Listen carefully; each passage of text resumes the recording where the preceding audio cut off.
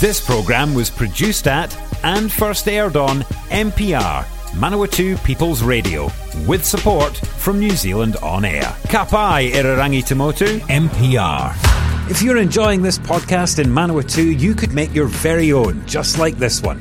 MPR exists to help people like you tell your story or share your passion on air and online. Check out mpr.nz for more information.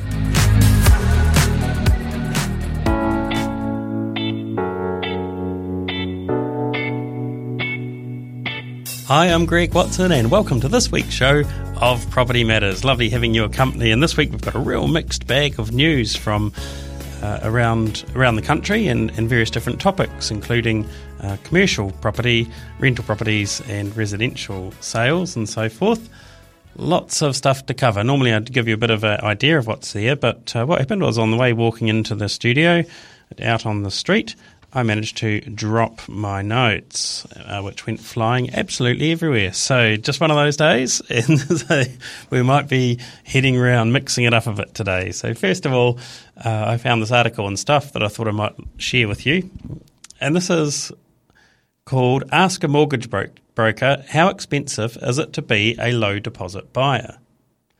So Jeff McLeod, a director of Edge Mortgages, is answering this question that somebody sent in. So they said, how much extra will we have to pay in low equity fees and higher interest rates if we buy with a 15% deposit, or is it worth holding until we have saved 20% before we try to buy? And there are a number of factors that you need to take into account when deciding whether or not to purchase with the lower deposit or wait until you've reached your 20% target. One of these factors is the housing market that you're in at the time, and if house prices continue to go up as quickly as they have been over the last few years, then it may be in your best interest to purchase with a lower deposit. That's because when you're dealing with rising house prices, you're also dealing with a continual adjustment of what your 20% deposit looks like.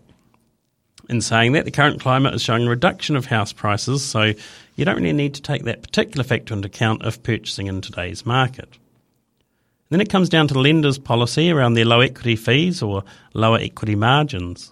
As you can imagine, each lender has its own way of calculating either a low equity fee or a low equity margin. So you need to understand the difference between the two before trying to save to get that 20% deposit. So what are they and what do they do? There's a low equity fee. It is based on the value of the loan times a percentage based on your home to value ratio.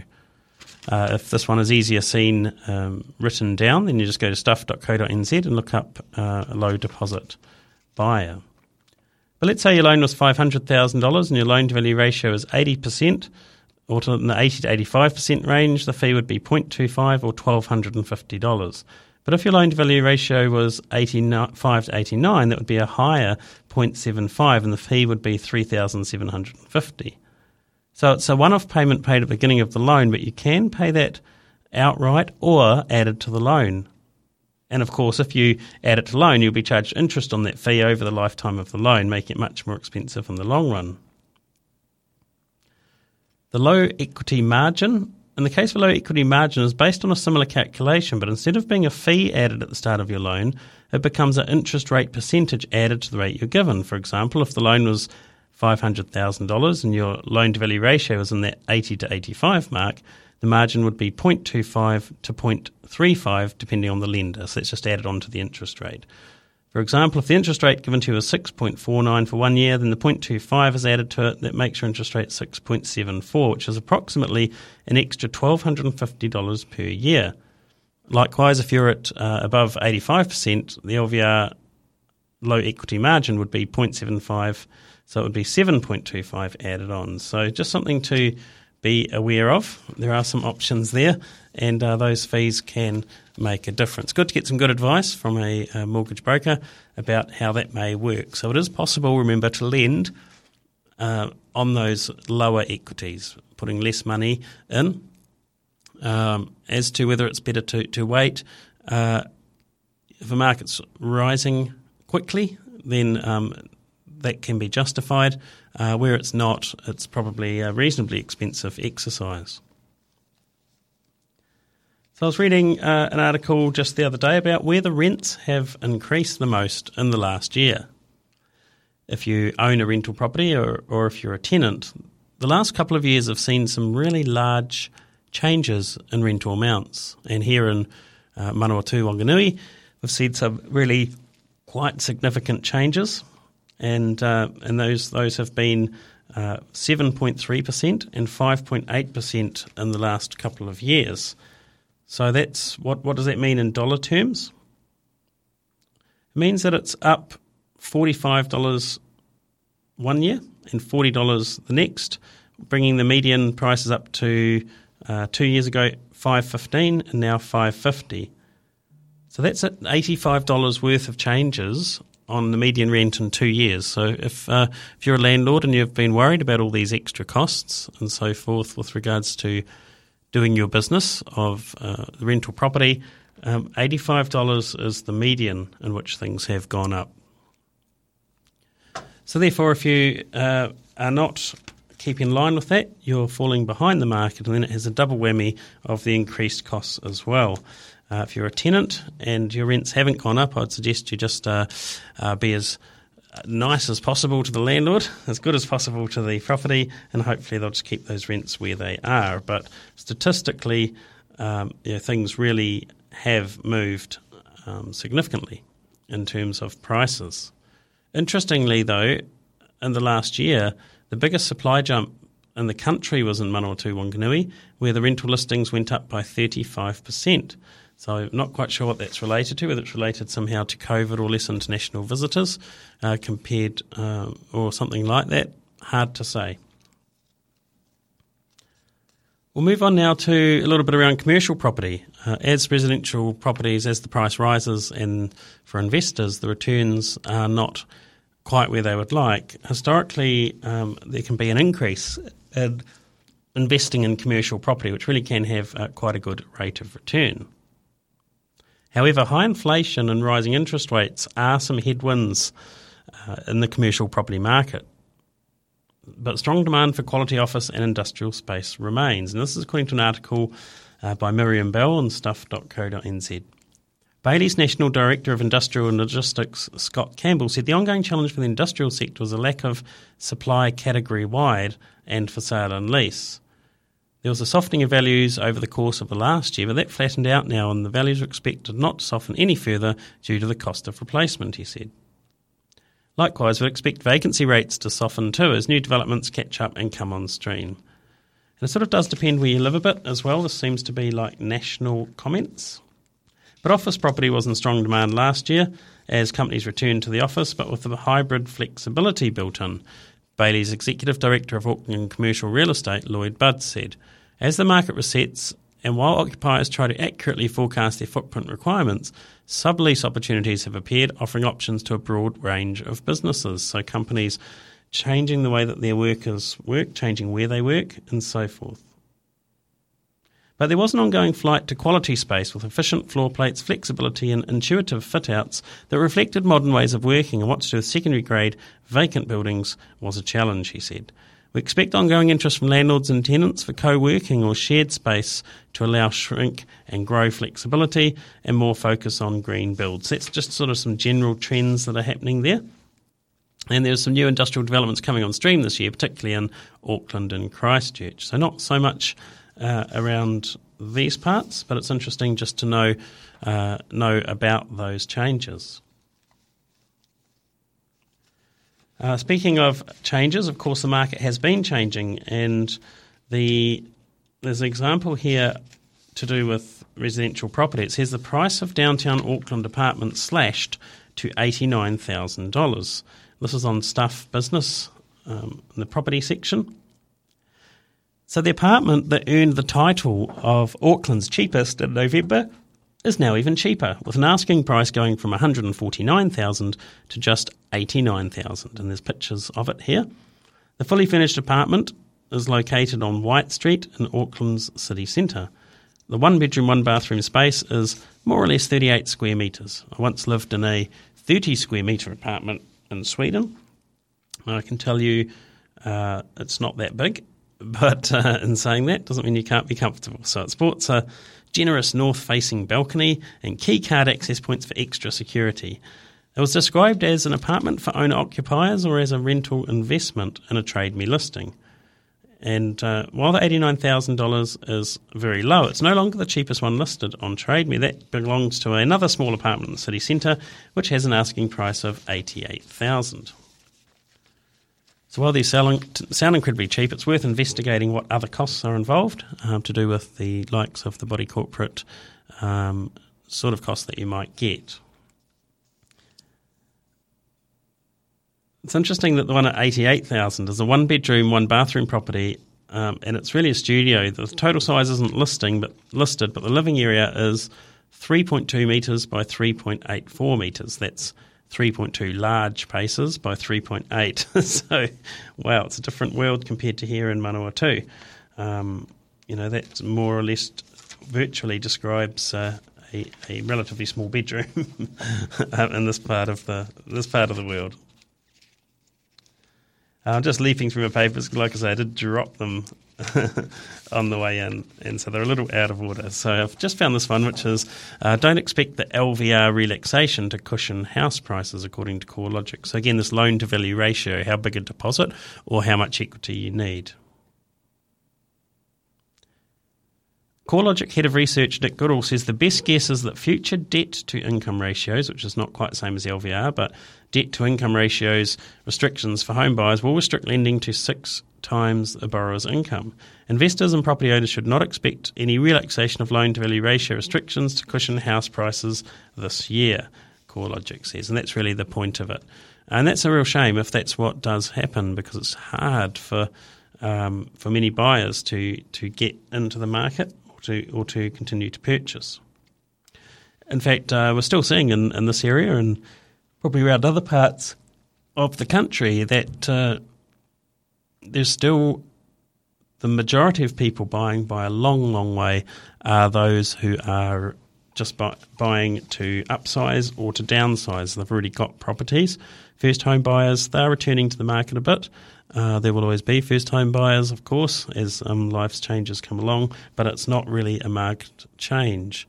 Investors, they're still sort of largely holding off as well. So that's why there seems to be, in Manawatu, a bit of an oversupply. But if you've still got a nice home for sale and it's rented sort of reasonably in line with what the market's doing, then no trouble selling. Salespeople I know say they'll still get quite a number of people going, provided that it's not overpriced. So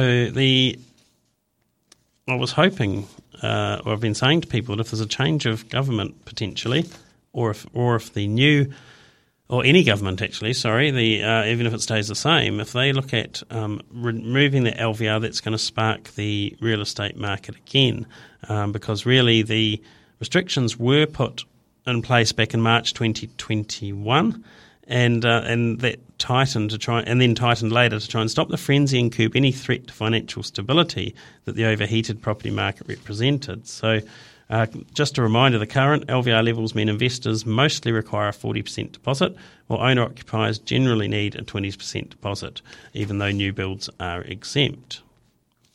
So we'll just see how things go there, depending on your situation, as to how that might affect you. The other thing that's interesting that we've been talking about in the media recently is inflation and quite where that's going.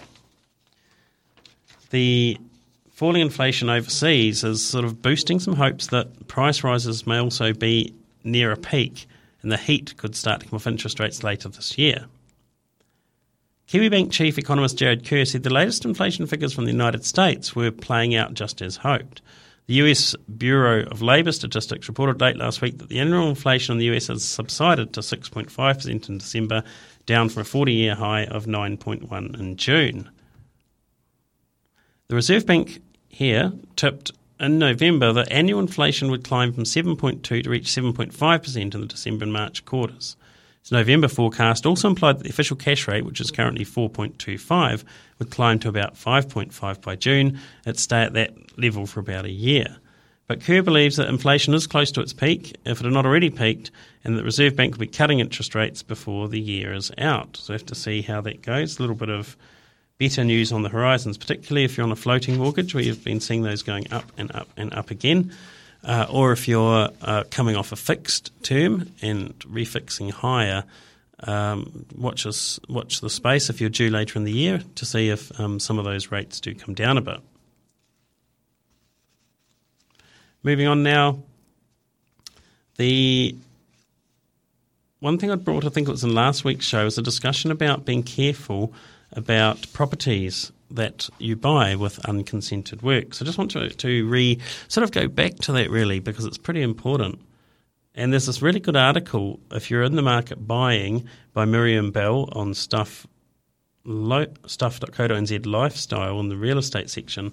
So, and it says, the risky business of properties with unconsented work, can they be a bargain? So they give this article, and this is a quote from a recent post in a First Home Buyers Facebook group, which said, so I've been to 5 open homes today with all 5 houses. The agent informed me they had unconsented work. Is this normal? And this shocked post generated numerous responses which indicate that listings featuring unconsented work are not unusual. And experts confirm this is the case and that buyers need to be aware of the risks. It's hard to pin down the figures on this, with searches of residential properties with unconsented work run earlier this week, generating 9 listings on Trade Me Property and just 4 on realestate.co.nz. But Nick Gentle, the co-owner of iFind Property, a nationwide buyers agency for investors, has been involved in many property transactions, both buying and selling with unconsented work, and he says it's far more common than people think. And I can also attest to that, working in the real estate industry for quite a number of years, that it is something that you might come across. Nick Gentle says the unconsented work he has encountered ranges from dodgy en-suites to bedroom conversions to wall changes to piling issues. One property he helped sell had a carport added in the 1980s but not signed off, which was later turned into a bedroom without consent. Oh my goodness. Oh dear. It was unconsented work on unconsented work, he says, but we looked at fixing it, but it was too close to the boundary, so there was a high chance that the council would say it had to be removed and returned to the original state. So you get all these situations where people have adjusted things and the council's none the wiser. And the reason that it's a risk, because if you buy that property, that could affect your insurance.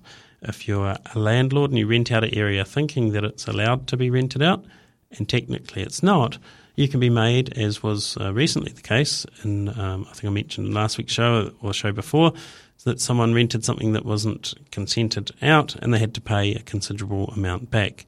Technically, within the law, if you rent out a property and it's unconsented or part of it's unconsented, that tenancy can be made to be null and void, and the landlord will have to return all of the rent. Now, that's the worst case scenario, but recent cases show that owners have had to return certainly part of the rent.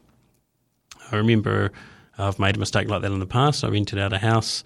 We believed it was all consented. We were told by the owner that it was consented as a sleep out on that one, and actually it was not. So we'd rented it at a certain price, and we had to actually recompensate the tenant and at the difference between that and the lower price. So for buyers, as I was mentioning, it's an issue for insurers. They just don't like the risk. If it impacts on your insurance, it will impact on the lending you're able to get on the property. So depending on the nature of what has been done, it can actually present quite big problems. So if a buyer does not want to purchase a property with unconsented work, If a buyer does want to purchase a property with unconsented work and has a plan to fix it, it's possible to get project works insurance, which provides cover for 6 months while the issue is sorted, but the work has to be done. And all repairs need to bring the work up to current code, but the nature of the work does make a difference. So minor work can be fixed easily with fewer hassles. Properties listed with unconsented work can be a great opportunity for investors, Gentle says. He said they tend to scare away the owner-occupiers, particularly in a softer market such as this one, where buyers have more choice. Significant price reductions on such properties are attractive to some buyers, but Christina King from Duncan King Law says there are just too many risks with such purchases. A buyer might think they're getting a bargain, but taking on someone else's problems is never a bargain, she says. Insurance and lending can be affected, your ability to refinance and to sell is affected. You might have a situation you can't fix, and the council might require you to take the work out. But nevertheless, sales transactions involving unconsented work are common, as it is rife in older houses. In the past, many homeowners took a DIY approach to their properties and did not consider it the council's business. So how do you find out about this stuff? Well, properties for sale did not used to be investigated to the extent they are now. It goes well beyond a LIM report, or they do a residential property inquiry in this region. It is about looking at the property's files, original building plans and so forth. So a lot more is coming out, and lawyers look at deals more closely. There is some silver lining, though, for buyers. If a buyer loves a house with unconsented work, it's possible to get the work up to code, signed off as safe and sanitary, and get a certificate of acceptance from the council, although sometimes it's not feasible. So what buyers should not do is buy a house, don't disclose the issue to the lawyer who has to tell the bank or to the bank. That's a terrible way of getting around the issues because it will come back to bite at some point in the future. So generally, lawyers will try and make it work, and however, at the end of the day, they will also give advice on what the difficulties can be. If you're thinking about real estate people, disclosure is actually the key in this area. The Real Estate Authority Chief Executive Belinda Moffat says agents must disclose to buyers any relevant issues or defects, including lack of consents with the property they are aware of. The agent has to have the permission of the seller to disclose issues to buyers, but if the seller will not give permission, the industry's code of conduct requires the agent to walk away from the listing or to risk a complaint and disciplinary action, she says. Agents, of course, can't follow instructions by vendors where they would be breaking the law, and part of that is misleading conduct, etc., through the Fair Trading Act or through a couple of others as well. So when selling a property, honesty is always the best policy. Sellers need to share all relevant information with the agent and with prospective buyers, including unconsented building work. So a seller acting in good faith should really put themselves in the shoes of the buyer and think about what they would like to know if they were buying property. So buyers should get a LIM report. Again, that's you could get a residential property information inquiry here in the Manawatu, but on the property they're interested in. And Moffat recommends buyers should also get a property inspection report from a qualified building inspector before committing to sale. All good advice. And what we saw when the market was really busy was that people were removing clauses from their offers to try and make them seem as attractive as possible, where where they were competing against other people. And I'm glad now that the market's slowed a bit, you've got more of the option to not feel under so much pressure to waive clauses like building reports, LIM reports, and so forth. Another thing that's been happening lately, of course, is that property prices have been coming down. Now, again, that's partly through the situation that we have where a lot of buyers have been removed from the market, of course. So Trade Me property asking prices fall 6% in post-pandemic come down. Now, just to clarify that heading, that's the asking prices fall, not necessarily the median sales price. But people are, I guess, when they're selling their properties, are now realising, yes, we need to price them according to the market. So the sensational side of things says that national property prices took their biggest annual tumble in over 5 years at the end of last year, and demand was down too, Trade Me says.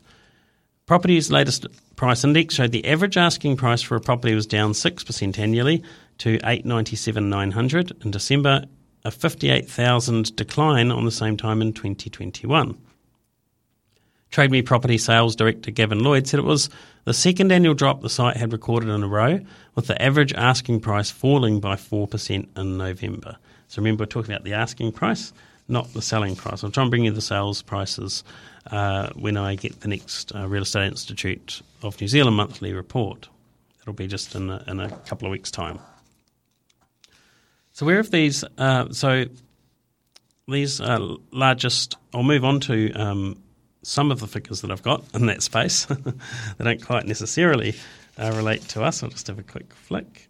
Yeah, they don't mention Manawatu Wanganui, although they do say within the article that prices were down in Palmerston North by 15.7%. House price falls. Now, that sounds pretty dramatic, but remember they had gone up 30% year on year for a couple of years. So it is a dramatic drop in the context of historical drops, but we've also had a whole lot of historical rises. Now, I was talking to a friend just recently on the weekend who was telling me that although their marriage has split, they're keeping the homes. And this article here by Jeriden Can says growing numbers of divorcing couples are putting off selling shared homes. And this is probably because of the drop in the market. It says that divorcing couples are increasingly choosing to defer the sale of their shared home in the face of falling house prices and rising interest rates, mortgage advisor Bruce Patton says. Such arrangements made particular sense for couples who had bought in the last 2 years who, due to price falls, may lose their entire deposits if they sold at today's market value. So you could potentially walk away from $50,000 or $100,000 that you put into it with the way the market's turned, he said. In some cases, what I've had is they've gone their separate ways, they've gone out to rent, and they've kept the house to try and maximise return when the time is right to sell. Patton said both partners often come back to him during the divorce process and were often concerned about recent market turbulence. Prices also often remain too high for many to be able to get back in the ladder once the property was sold because the partners would then be on a single income. This is an issue where once you're out of that property market, it can be very difficult to get back in on one income as opposed to two. So you need to have a reasonably amicable relationship to be able to stay in the market, of course. And he advises that having a legal agreement stipulating the conditions under which the shared house can be sold was pretty much key. So some agreements, I should say, stipulated that the shared home would be sold, but only if during a defined period. One example he saw recently required the home not be sold in the first 3 years, but stipulated it would be sold within the next 5. However, if divorcing couples were not in a hurry, they could ride out the downturn. Could take 10 years, could take 3 years, Patton said, so whether they have the patience to hold on. So that's something that is unfortunate. One of those things that happens in life, going from potentially 2 incomes to 1 and then getting your life back on track and back onto the financial side of things to be able to then purchase property. So that the friends that I know are both going to be renting if they sell their house. And then it's going to be hard to then start again at a certain age to get into another property. So if it's amicable enough, there is solid financial reasons to keep hold of that property for a period of time and then sell it, provided you've got something in writing which covers your bases. And that's all we've got time for this week on Property Matters. You've been listening to Greg Watson here on MPR Manawatu People's Radio, Te Reo Irirangi o Ngā Tangata o Manawatu. And you can find this as a podcast as well if you want to. Just look up Greg Watson, Property Matters, wherever good podcasts are found. Thanks for listening, and we'll catch up with you next week. If you enjoy this MPR podcast, please consider subscribing. Our podcasts are available on all major podcasting platforms: Apple Podcasts, Google Podcasts and Spotify, as well as the accessmedia.nz app. Support this show and others like it by giving a donation. For more information, go to www.mpr.nz/donate.